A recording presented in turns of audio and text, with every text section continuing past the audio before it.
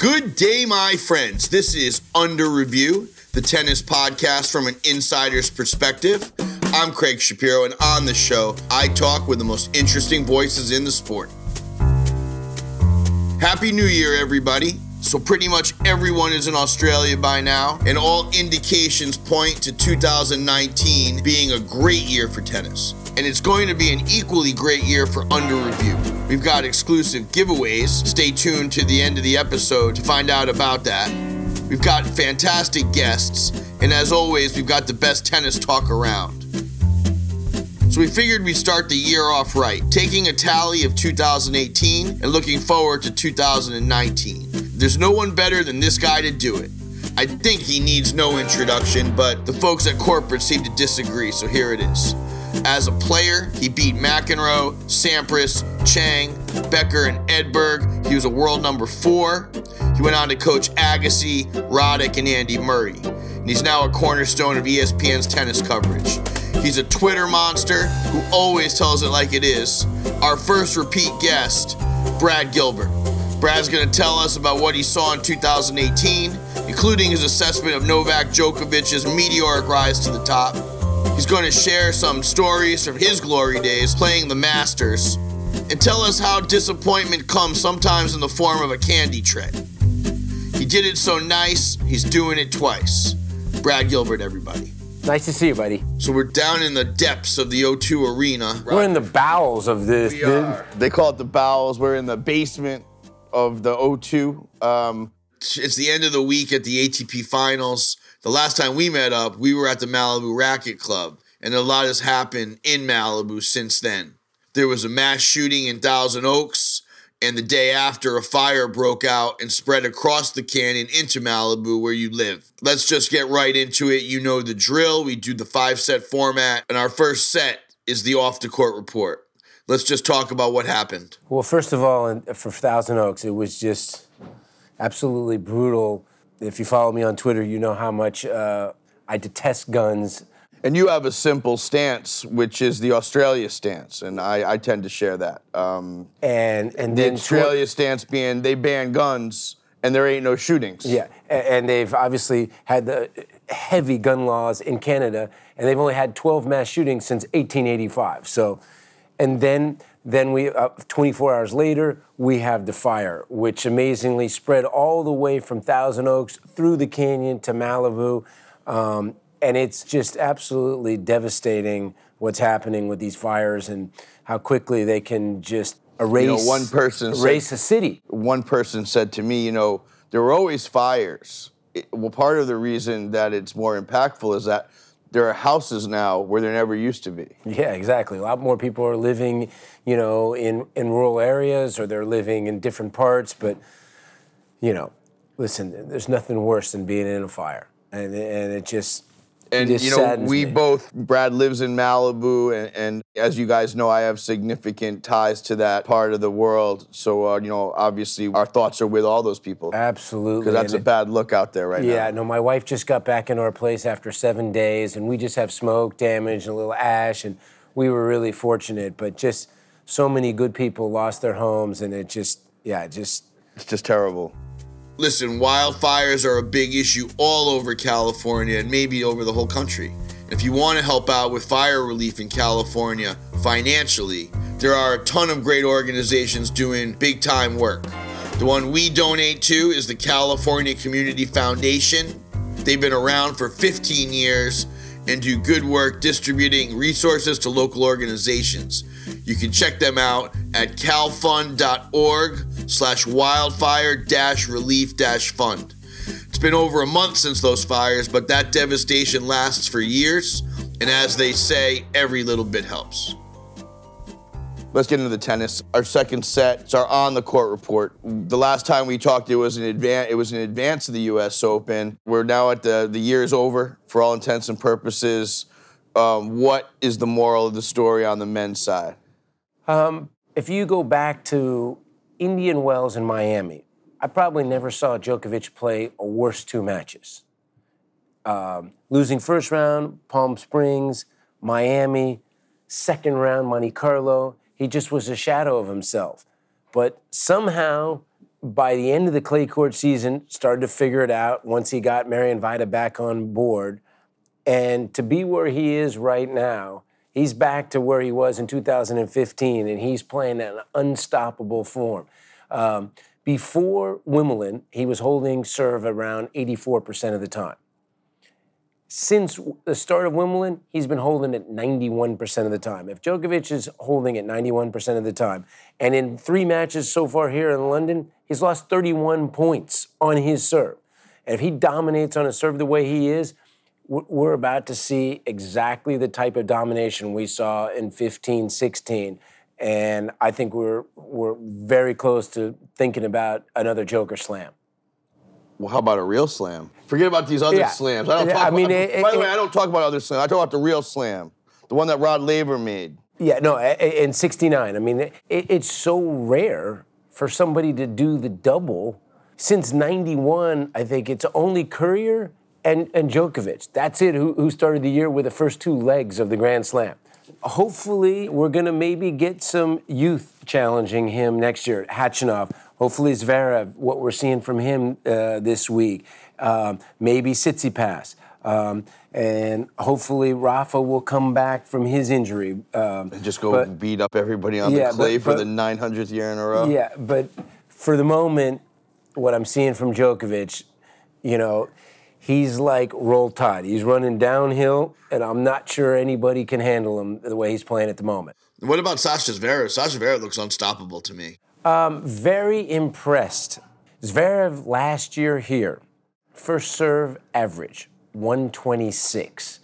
And normally, that's pretty normal for him. And then you'll see him hit a few serves, 132, 133. Today, first serve average, 135. Last match, first serve average, 134. He's hitting an easy 141. If he can continue to serve at this pace, because we've never had a monster server that's been really decent off the return and solid off the ground. To me, this is something that Lendl can really build upon in the offseason to really get him to a place where he needs to be. What about Kevin Anderson? I mean, he seemed to kick it into a way higher gear this year. At 32 years old, playing the best tennis of his career. We're seeing Isner at 33 years old play the best tennis of his career. The biggest improvements that Anderson's made is his return of serve, that not only does he get much more returns in play, only Djokovic averages hitting the ball deeper in the court on makes than Anderson. So when you'll see Anderson stretch, he gets a lot of length and he tries to crack his returns. And the forehand that sometimes can, come and go has really gotten better as he's gotten older. And I think he has a lot more clarity in what he's doing. And I think that he has a lot of belief that where he's ranked at 6 in the world, that he can go higher. I think that he's probably in a good place mentally, and maybe his nerves were different at 26. Do you think Brad Stein has been useful? And if so, how? Well, I thought he made big strides last year. Brad Stein, coached Jim Courier during a lot of Jim Courier's good years. I've known Brad Stein since 1980 when I was at Foothill College and he was at Kenyatta College. We were at 2 different junior colleges. Brad Stein was a player? Yeah, he was like, I was playing 1. I think he was like maybe 7 or 8. And then he went to go to Fresno State. But I did know him from then. But he's been like a long time road warrior on this tour. He's a good guy, and I think that he's a top guy in coaching that you've not heard of. And he's done a really good job at probably helping Kevin believe that he can keep getting better. And as a coach, the one thing I saw him. I want to tell you, I saw him the other day right before he was getting on the court. And Brad was talking to him like he was like a heavyweight champion going into a big fight. It would look like these guys aren't messing around, that's for sure.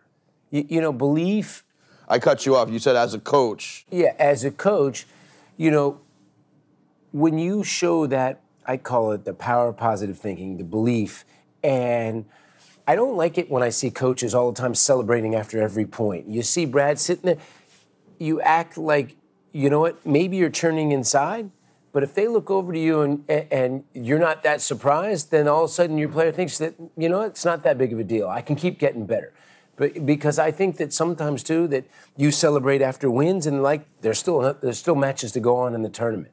And I think he's a good, really, guy that's been around a long time, been with some good players, and I think at this point in his career, is probably a really good situation for Kevin to be in.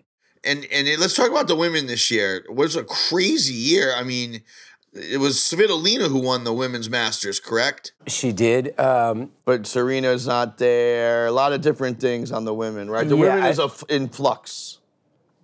You have 8 different winners of the last 8 slams. Hasn't happened since 1937 and 38. And you almost ask yourself, is there a better chance of one of the last 8 winning the Aussie Open or a different one? And I'm not even sure.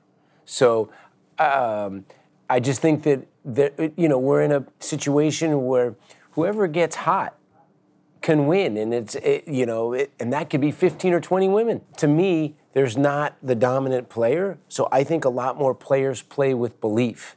There's a big difference between 1 and 3 in the men's, 3 to 7, 7 to, there's drop-offs. People say, oh, it's only between the years. No, there's a lot of skill difference.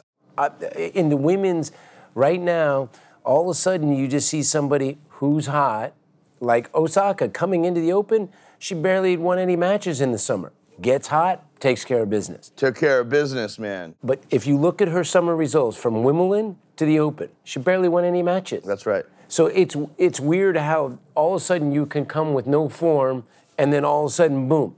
It was like the year before, Muguruza come into Wimbledon, she barely won any matches, wins Wimbledon. So it's sometimes now about who all of a sudden gets hot. Let's talk about the Serena controversy. I know where you started. Where did you finish? I still think the same thing, that the umpire could have done a way better job. He needed to tell her before he gave her the game.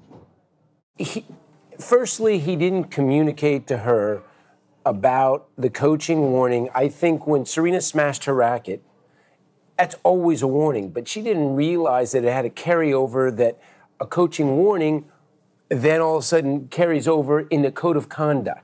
So most people say, oh, she should have known it. Okay, whatever. I'm like, he could have communicated a way better job, and I would have loved to seen him at a set and 4-3. It's like you don't call a basketball game in the last 2 minutes of a game like you do in the first 2 minutes of the game.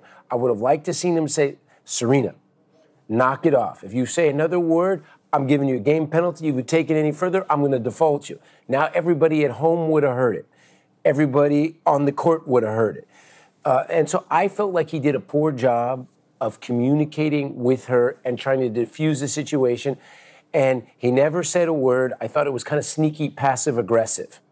And then all of a sudden, game penalty. I would have just liked to seen it play out because I thought Osaka was playing great tennis and she was 2 games from winning. She was up a set and a break. She was up a set and a break.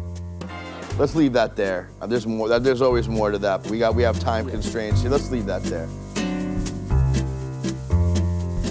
This is our third set. In our third set, we talk about the player's career. We're here at the Masters. They call it the finals now. I call it the Masters because when I was a kid, my father took me to Madison Square Garden. There was McEnroe, and there was Borg, and there was Vitas, and I want to know, did you play in New York? Yeah, I did. I played in New York 3 times, and to this day, I still call it the Masters, and every time I do that, every once in a while I'll do it on TV. Greg Sharko will always say, it's the ATP World Final. There's these 1,000, but it's the Masters to us. I think it was the Volvo Masters. It's the Volvo Masters. It was the Masters. But hang on a second. When you played it, who was in it? Who was the 8? I mean, it was Lendl. Lendl was in the final every year. Lendl, Mac. So the first time I was in it was end of. I think it was weird. The first time I played it was in '86, and it started the year. It was weird. I think it was in January of '86. So the '86 they might have had 2. They might have started it at the start of the year and then moved it to the end of the year. And then I played it again in '87 and '89. So I was in it 3 times. I think Becker, Edberg, Lendl, Wilander. Mayotte. Nah, I don't think he was in it. So the last, so definitely like 87 was Becker, Lendl, Edberg, me, Mats. I know the semi was me, Lendl, Edberg, Verlander. That was the semi in 87. That's a lot of Grand Slams in you right there. Yeah, I know. I brought it down really badly. Unbelievable. And then 89, I think there was quite a few Americans in it. I think it was me, Agassi, McEnroe, and might have been Chang made it that year, you know. Yeah. So I want to think there was 4 Americans. Then you had Lendl, Becker, Edberg. Could have been 5 Americans, and then those guys, Lendl, Becker, Edberg, were 1, 2, 3. Did you have good wins? You semi'd. I mean, you had to have some good wins in there, boy. Yeah, I snuck a few good wins. You know, the older you get, the better you used to be. You asked me about like my wins. It's like it's like I'm so focused on today or players I coach. I even forget about. That's why, like when I'm on TV, I never talk about myself playing. You don't go back into history, but our show's different. This is under review. This isn't. So I want to think maybe my record was 4 and 5 or something like that. In the Masters. Yeah, something like that. That's good, man. Brad Gilbert, Masters player. I played 3 the Masters times. 3 times. None of this London final, New York final. Masters. It was just the Masters. Moving into our 4th set, this is our 10-ball scramble. I'm gonna just fire out some different things. You know the drill. You ready? Yep. The Masters. Off season is right around the corner. Vacation. You know what? It's funny, it's my day, vacation. Now, from coaching Andre, literally the day that the Masters ended, then he started training to get ready for Australia. So now that's what modern sports is now. Off season usually is time to like really work on your game, work on your body, to, really put yourself in position to get ready. It's like a training block for Australia. So it's not like, man, I used to take 2-3 weeks off, you have a little fun, but tennis has changed. Best win. My best win? It's word association, man. I know, but it's funny. It's like when you ask me about it, it's like my game doesn't matter anymore. Best win, Andre winning the 99 French. Worst loss. In coaching, 2 of them. I mean, both to Pete, gosh darn it. 95 U.S. Open final. Andre was 26-0 coming in on that summer, and he lost that match. And then I really thought he was going to win the 2001 Open. The 4 tiebreaker, no breaks. Both of those matches just, I remember it more than any of those matches myself. You didn't have like 6 match points you blew against Lendl or... I had, last time I played Lendl, 4-1 double break in the 3rd, Philly, high volley on top of the net to go 5-1 in the 3rd. Somehow early in the 2nd set, I knew that I did something to my foot, and I ended up chipping a bone. I was out for like 8 weeks after it, ended up blowing the match 7-5 in the 3rd. I never played Lendl again, and he was starting to slip. I'm sitting in the locker room with a bag of ice on my foot, and he goes, if I had 110 temperature and I was on my deathbed, I don't lose to you, buddy. We got that one you told us that story the last time. Another tough beat, 89. I was on a 17-match winning streak, and I just won Cincy, and I played this stupid exhibition in Wilmington, Delaware, ended up getting stiffed for, and then I ended up getting to New York. Wait, you didn't get paid? Yeah, I got stiffed. I got stiffed. And then I got to New York on Sunday, and my half happened to play on Monday, and they put me on 11 a.m., and I lost 5 sets first round to Todd Witskin. And I was out of gas. But had I got through maybe that first round, maybe it would have been different. You got stiffed on the gig? Incredible.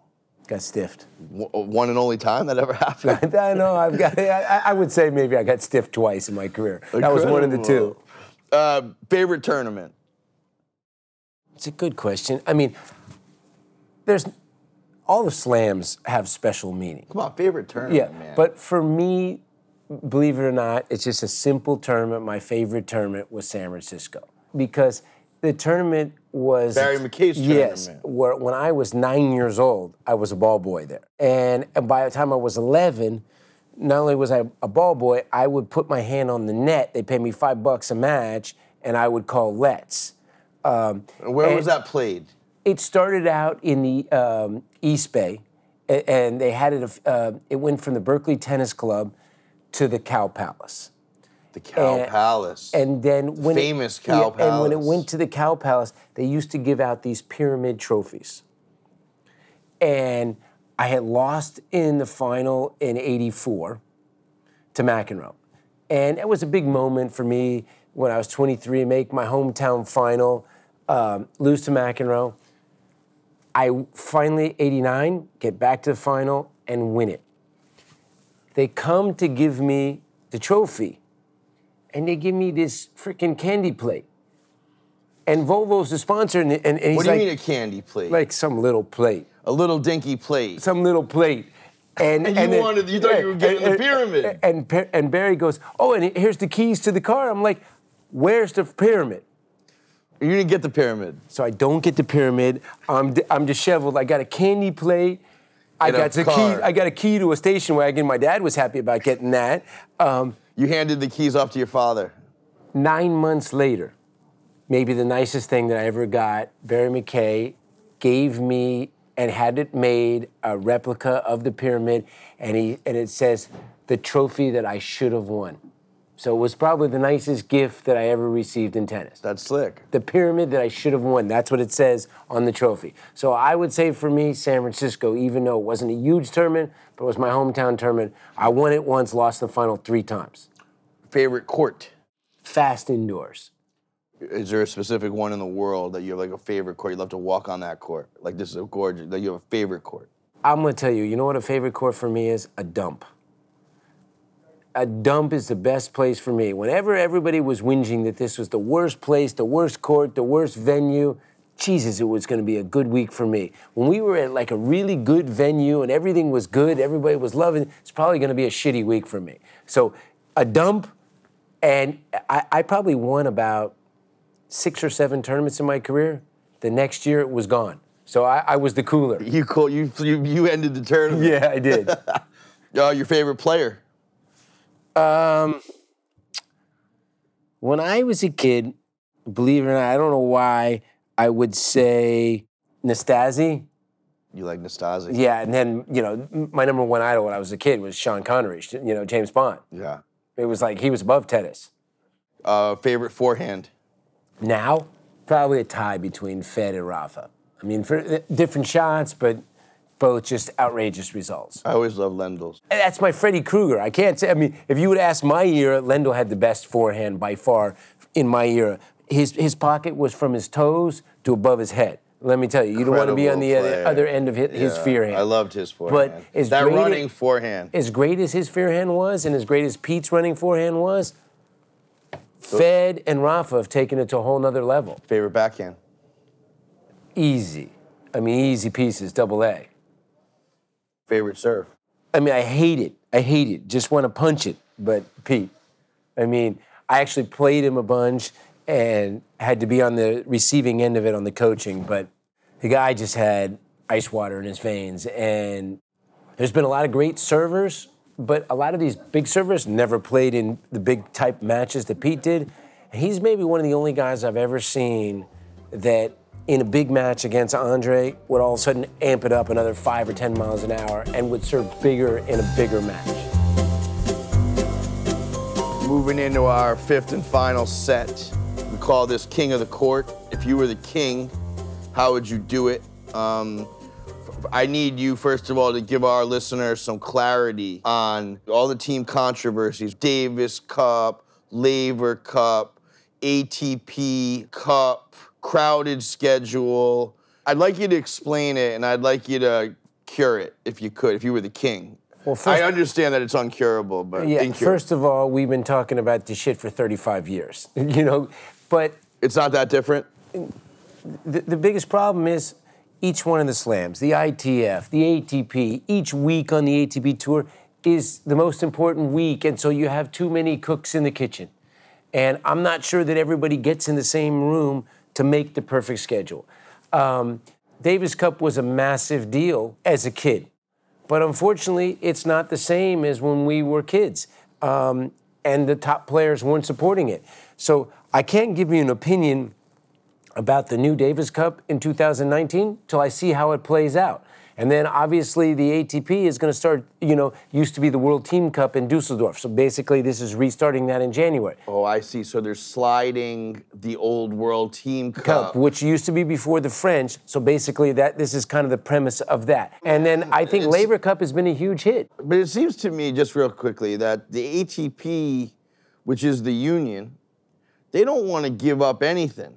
Like, they don't want to take a week off the board, man. Okay, the Davis Cup, they're thinking the players play too much. So now they're going to do it in 1 week. But then all of a sudden, the other weeks that there were, they want those weeks. They're going to have like some 64th draw, right after the Open, maybe against Laver Cup, $10 million to the winner. They want to have some huge mixed doubles tournament. And so the ITF doesn't want to give up those weeks. They're not giving those weeks back to the ATP. They're not giving them off weeks. All right, so you're the king. What's the solution?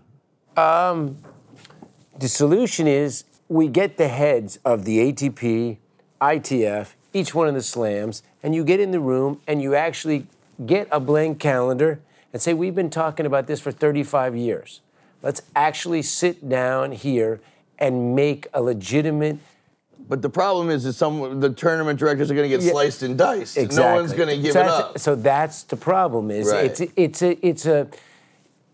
It's like some math equation that maybe takes 20 years, the guy on the chalkboard to fill it out, like some super genius. Good luck getting a super genius to get all these people to make concessions. It took for a million years to get an extra week between the French and Wimbledon. In a perfect world, it would be great if Australia was a couple of weeks later and then we had more time to start the season. So basically, we don't just go right into the year with the major. What happens to Asia? Asia seems like a real problem. It's not a problem for women's tennis. They seem to be playing there all the time. My man, there's no one in the seats. I see it. There's no one there. And that seems to be the one that clogs the schedule. Beijing, Shanghai, listen, Shenzhen. I played like 35 tournaments a year. So I'd be the worst person to ask, man. I was like, listen, you got the 9 Master Series, you got a few 500s, you got a few majors. I mean, a lot of these guys are playing 18 to 20 tournaments max. Wait, so you played 35 and some of these, who's an example of someone who's playing 18? I mean, because I noticed today, Rogers doesn't play the clay. No. His record for the year was like 48-9. Yeah, I mean, Rafa's only lost 4 times this year. So listen, every player is different on how their schedule needs to be. But 48-9, my point is to be a top 3 guy in the world. That's not a lot of matches. No, 57 matches, not a lot of matches. Well, there's a lot of quality in there. He did some winning. For these top guys, the 4 majors are the only thing that counts. And it's how you peak to be ready for those events. I didn't understand as a player the word peak. I was like, what the hell does that mean? I mean, every week was a big week for me. So when I started coaching Andre, he started telling me about 7 weeks out, I got to be ready for New York. I got to be ready for, and I'm like, what? He actually changed my philosophy massively, and I wish I had maybe learned what he had actually taught me about this understanding that, you can actually overplay, you can overtrain, you can actually be tired coming into the tournament, and you could screw yourself up. I had no knowledge of that, but when I started coaching Andre, his emphasis on how am I going to win majors. So that actually immediately changed my mindset, and then all of a sudden I started seeing it from his perspective. Okay, I get it, and I never got that before. Lessons from Andre Agassi, always welcome here on our show. My man, thank you as always. Enjoy the holidays. Keep safe, buddy. We'll talk to you soon. You are released. So while we still have your attention, here's the deal with the giveaway. Our good friends at the Invesco Series have donated 2 VIP packages to their upcoming event, January 26th at the Newport Beach Tennis Club. If you want to try to return Andy Roddick's serve, or maybe get a point off of Tommy Haas, as well as Marty Fish and James Blake, you can practice with these guys and then watch them play. It's a great event. We're excited to offer the opportunity to our fans. So all you got to do to enter is contact us via email or spread the word about us. Tag us on Twitter, Instagram, or Facebook. Or if you're too tired after a long day on the courts, just retweet or repost one of our posts. and we'll automatically enter you to win. info@underreviewtennis.com is our email. @URWithCS is our Twitter handle. Under Review Tennis is our Instagram and Facebook. Good luck and tell your friends.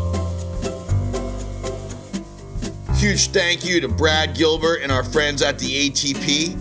I want to thank everyone for listening and for spreading the word. And if you haven't already, please take a moment to subscribe, rate, and review us. That is the name of the game. We can be found on iTunes, Spotify, and everywhere else you get your podcasts.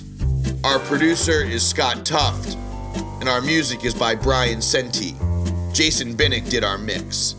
And kids, if someone asks you to play some random EXO, get your money up front. Don't get stiffed like Brad. We'll be back before you know it with more of the most interesting voices in the sport. Until then, I'm Craig Shapiro, and you are released.